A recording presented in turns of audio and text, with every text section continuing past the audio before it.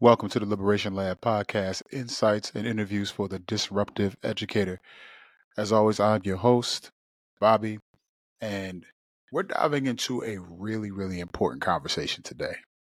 Today, we're talking about what it means to be an emotionally intelligent leader, a skill that I think is, I'm going to say, lacking or in need of development across the board in our schools.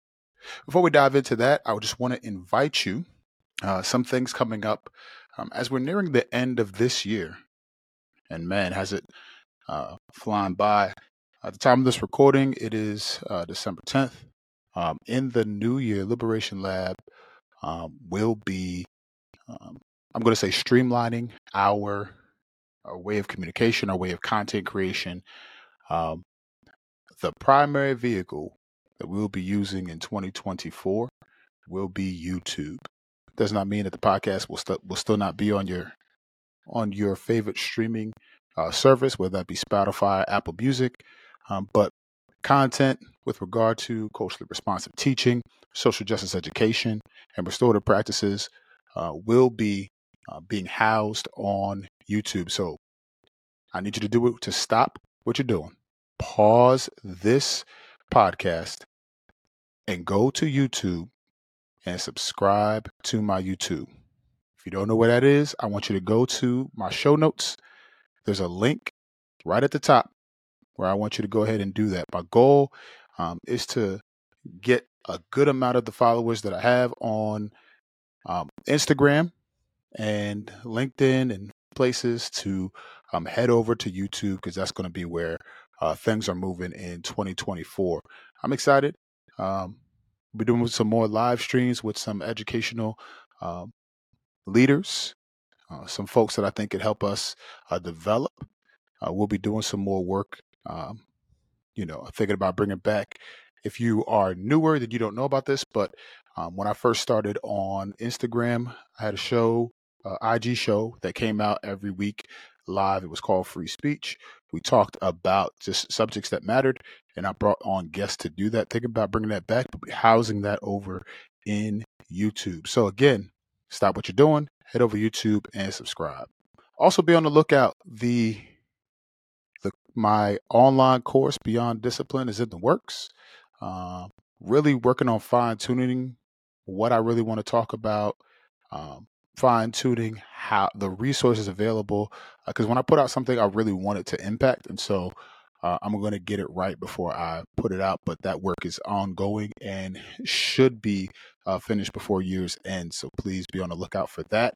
That'll be housed over there on my website, myliberationlab.com. All right, now that that's out the way, let's dig into our conversation today.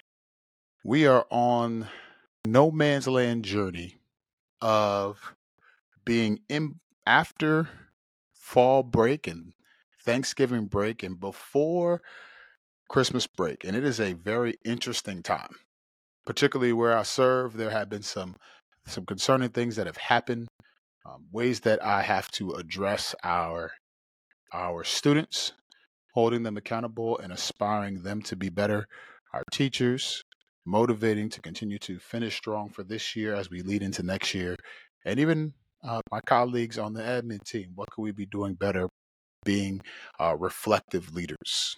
And that got me thinking about this quality that none of my teacher prep or admin prep programs gave me. They didn't really challenge me in this area. Sure, it was mentioned, but the number one thing I'd say that you are ill prepared for is the need for emotional intelligence, development of your EQ. And this is like more difficult for us to learn, hone in on, and define, because ultimately what we find is that changes depending on who you're talking to, what their needs are, what the problems are, your stress levels, their stress levels, and so many other things.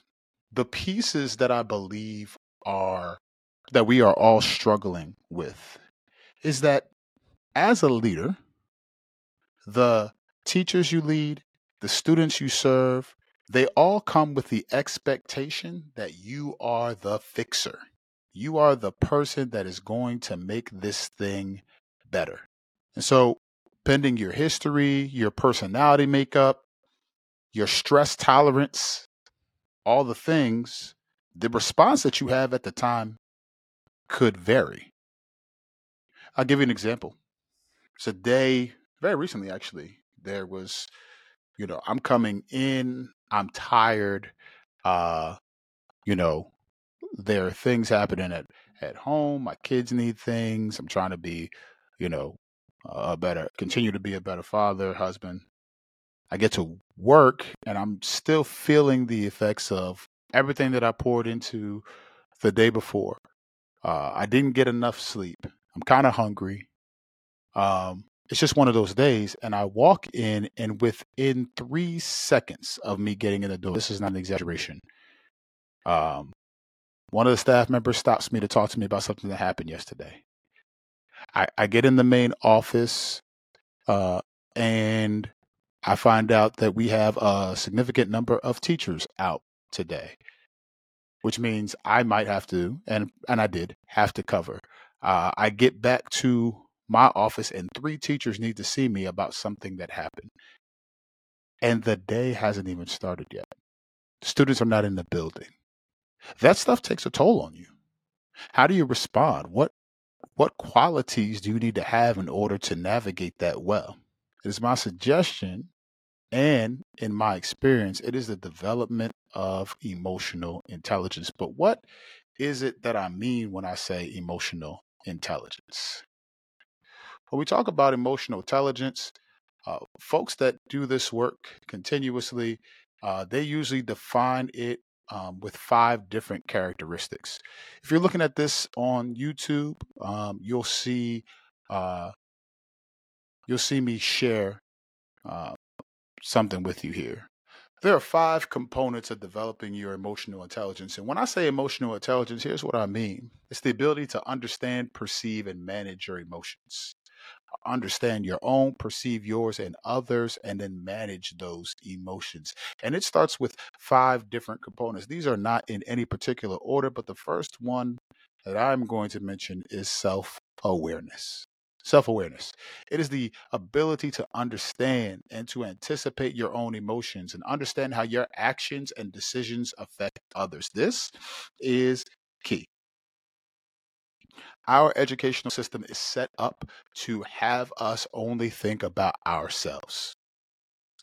If you're a teacher, you get to go into your classroom, close your door, and just worry about your kids and your class. If you are a staff member, you have to worry about your own responsibilities. If you are uh, a an admin or supervisor or coach, you have specific responsibilities that you have to hone in on. So if everybody's honed in on their responsibilities, the problem becomes when we don't recognize how our actions affect others. Sure, you went into your classroom, you closed the door, and then the magic happens, but maybe there wasn't a student who didn't get to your class on time. Your door's closed, and now they cause havoc somewhere else. Maybe you're tired of student behaviors that you've exhibited when you have to cover a class, and so you don't do your best, and then that student leaves and then causes disturbances elsewhere. Somebody else is affected because of our inability to do our job or to serve our students well. You're an admin, and you know, maybe the inconsistencies of your professional job, the things that you're supposed to do, maybe those inconsistencies are affecting your teaching staff.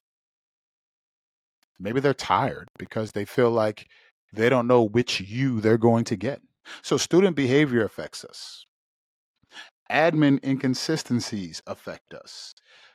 Our colleagues' choices affect us. Yet and still, our own actions, our ability or inability to do what it is that we need to do to perform our responsibility to the best of our ability, those affect everyone else. Are we self-aware? Have we done the work of figuring out how What are our triggers? What are the buttons that people can push that put you in a place where you're not going to be your best self? Shout out to Dr. Emden. Um, in his book Ratchetdemic, he uses the analogy of an elevator. He talks about how students, and I'm going to expand it a little bit and say staff, even admin, every human in your building has the ability to push your buttons. But when you enter an elevator and you want to get to a different floor, the one thing you must do is to indicate that floor by pushing a button. He uses this analogy to talk to us about how when students or staff push our buttons, it is an invitation for us to raise to a different level. I suggest to you that the elevator analogy that he is using, that the elevator itself is a level of self-awareness. Have you done the work necessary to see what's behind the button pressing? What's the backstory? Have we been able to perceive what's behind the request? What's behind the closing of the door for the teacher? What's behind staff maybe checking out on initiatives or things that are happening within your building? What's behind your inability to see those things through? Are you self-aware? Not only that, it's not enough just to be aware of what it is that you may be doing, saying, thinking, acting on that are affecting others. You must be, and number two, the ability to have self management, to control and to regulate one's emotions, adapt to the changes in your environment, and hear it now, maintain a healthy outlook. I'm not talking about toxic positivity. I'm saying a healthy outlook. So, this one I think is sorely needed right now as we're hanging on for dear life. I saw a meme recently that had, if you're familiar with Toy Story, you know, Woody is standing on the side of a truck and he's holding on to Buzz Lightyear as the truck is driving. Like a literal truck, glued, a truck driver glued this to the the step that he uses to get into the truck. He glued these two characters there, and somebody used it as an analogy to say this is what it's like to try to last, to try to make it until that December break.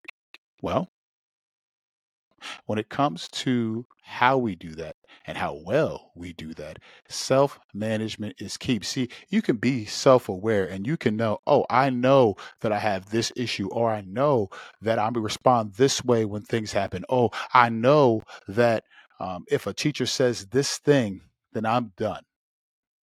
I'm going to get you. I'm going to respond. I'm going to whatever. I'm going to ignore you. I'm going to cut you off, whatever those things are.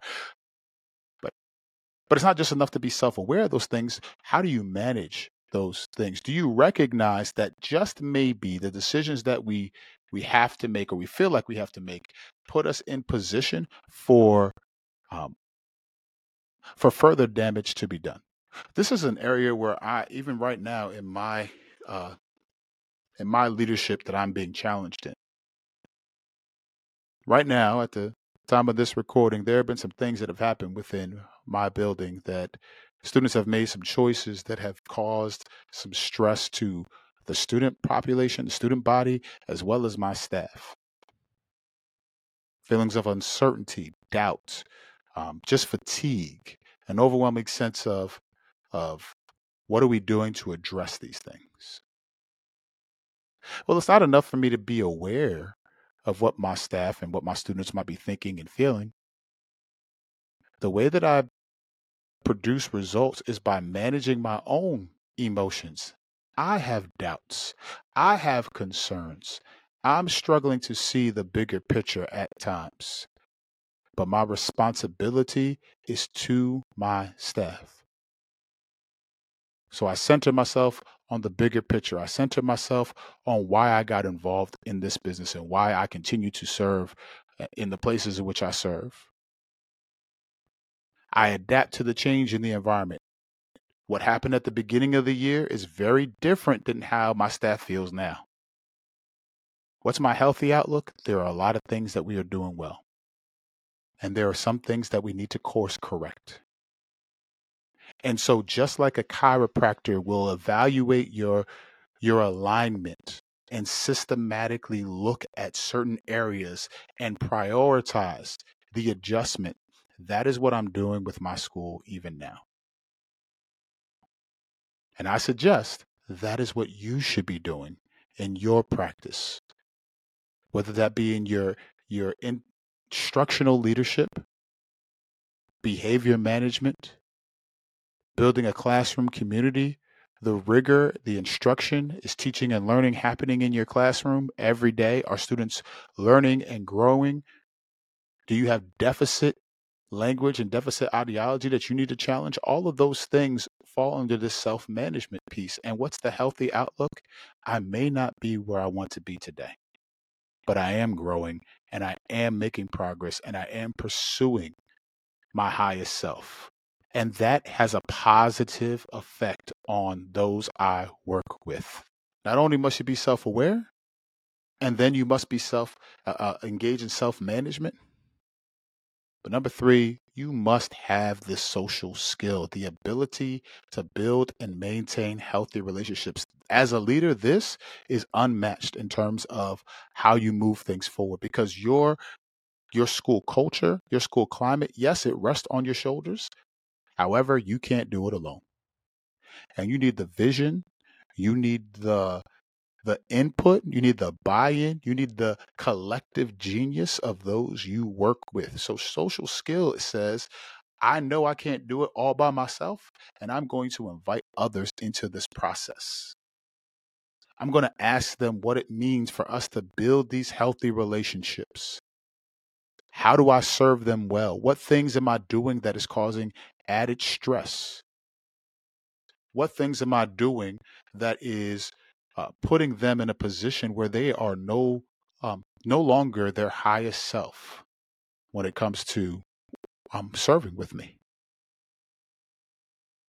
See, self-awareness and self-management will put me in position to ask for feedback. This is huge. As teachers, are you asking for the anecdotal and qualitative feedback of your students? They'll tell you what you're doing or not doing that doesn't work for them. They'll tell you what you're doing that does work for them. Are you asking for that feedback and responding to it?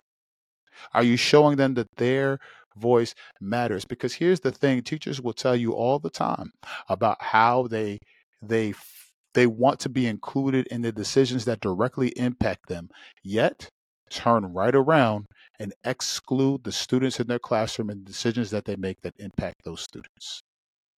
See, as power flows, when it goes from a perceived greater source to one that has lesser power, we tend to replicate those areas of harm that directly impact us. I was recently watching an episode of The Witcher. I watched the first episode, then put it down. I didn't really like it. I decided to pick it back up. So I'm in the first season. And I don't know how much, I don't know how much I'm going to watch, but I'm enjoying it thus far. And in this episode, I'm watching this princess. Ciri is her name. Princess Ciri is on the run. There is I'm going to say, madman chasing after her. And she sees flags that represent her land and her country. She runs to them, thinking that she is safe. And she finds the subjects of her family's rule. And she sees how the other half lives, because she had this wonderful perspective of her family, of the leadership in her mind, until she got into the stories and the lives of the people. Then she found out it was a different story. As the story continues, she is taken in by a family. They don't really know who she is, But what she begins to see is that this family has a servant. The servant is a dwarf. I'm using that in the language of the land and in the story. And because they have power over this person, they malign, they talk down, they abuse and disregard this person. And what Siri begins to see is in the same way she was ignorant to the ways that her family made decisions that affected the subjects of the kingdom. She sees that people who have power in that kingdom are doing the same thing to others. That means when we talk about building healthy relationships, I'm also talking about those in which don't have the same power as you. What's your relationship like with your students? And like we talk about building healthy relationships, and I think that's key. But when we talk about building relationships with students, I mean, do they have, are you allowing their active, present, and needed voices to make an impact in your instruction, in your classroom, in your procedures? Are you empowering them? Or do you expect that they just should come in and listen to you? Do they have anything to contribute in your classroom? Or do you subscribe to the banking model of education that says that you pour in and they have nothing to bring? Let's move forward. Self awareness, self management, social skill. Number 4, empathy. The action of considering others' emotions, needs, and experiences and factoring that into your own decision making. This isn't sympathy. I feel sorry that that happened to you. This is empathy. I'm walking in your shoes. I feel your pain, and therefore I'm going to respond. This is what I call the essence of true community. When I make your problem my problem. Do we really embody this? Do we do it for those who we deem ill deserving? See, it's easy for us to do it when we feel like somebody is awesome. They help us. They serve us well. They lead us well.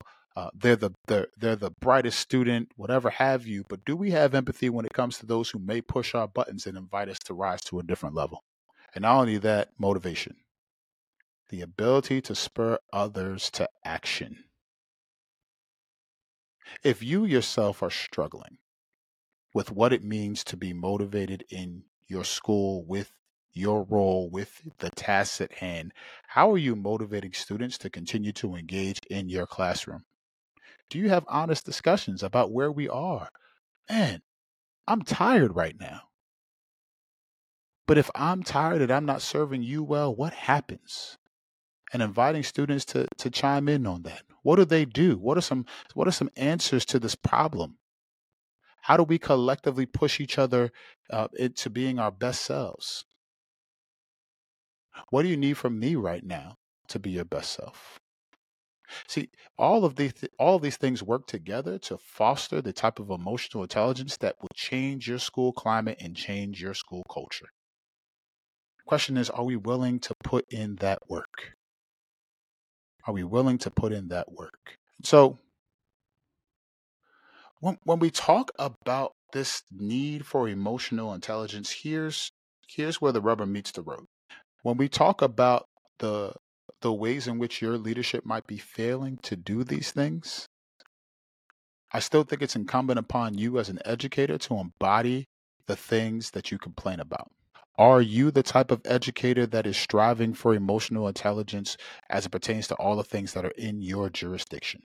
Do you have the ability and understanding of your supervisors, those in charge, to manage up in a sense and invite them into the same journey? Emotional intelligence is needed because at the end of the day, being an educator is a human endeavor. And sometimes we forget that because of the capitalism of uh, our structures and our schools. What I mean is we're always expected to produce something, but rarely are we asked about what's needed to do that, about the people. We don't have a human approach to things. More times than not, it's just produce at all costs. And because money is tied to production, forget your feelings, forget all those things. You got to produce at the end of the day. And so because everybody feels this pressure, we take our power and we force it it flows downward in a most horrific way. District leaders feel the pressure from the state to perform, to make sure they're doing well on that, make sure the district is performing well on tests, so they put it on the principals. Principals feel it, put it on assistant principals. Assistant principals and coaches feel it, they put it on the teachers. The teachers feel it, they put it on the students. The students feel it, and then behaviors come out. And we're all dealing with this mess because we won't engage and find a way to have this emotional intelligence one with another. So what can you do? The first thing I'm going to invite you to do is to reflect. Who have you been this year?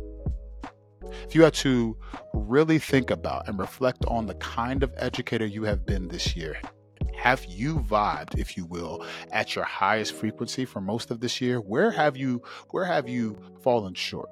And why? Why might that be? Pause and reflect. Think through those things. Be honest about them. And then I'm going to push us a little bit here. Don't keep that to yourself. Engage in a meaningful discussion with your students about what you've discovered about yourself. Model the type of reflection that you want them to see as they manage their own behaviors, as they push themselves to be their highest self. See what feedback they give you. See what grace they give you when you're honest about your shortcomings. See how they begin to model those same things for themselves because you've given space for it by leading with authenticity. Not only should you do that, but if you have relationships and connection with an assistant principal, a coach, or somebody that you might find a relationship with, talk to them about that. Set goals together to hold each other accountable to the growth that you want to see. At the end of the day, you cannot continue to hold your growth and development hostage and demand that the ransom be paid in terms of alleviating your frustrations. Frustrations are always going to be a part of the job, unfortunately. And even as we work to change things, you need more and more people involved in the process. So my question to you is, when it comes to the problems and the solutions in your school, what's your role? Are you being emotionally intelligent?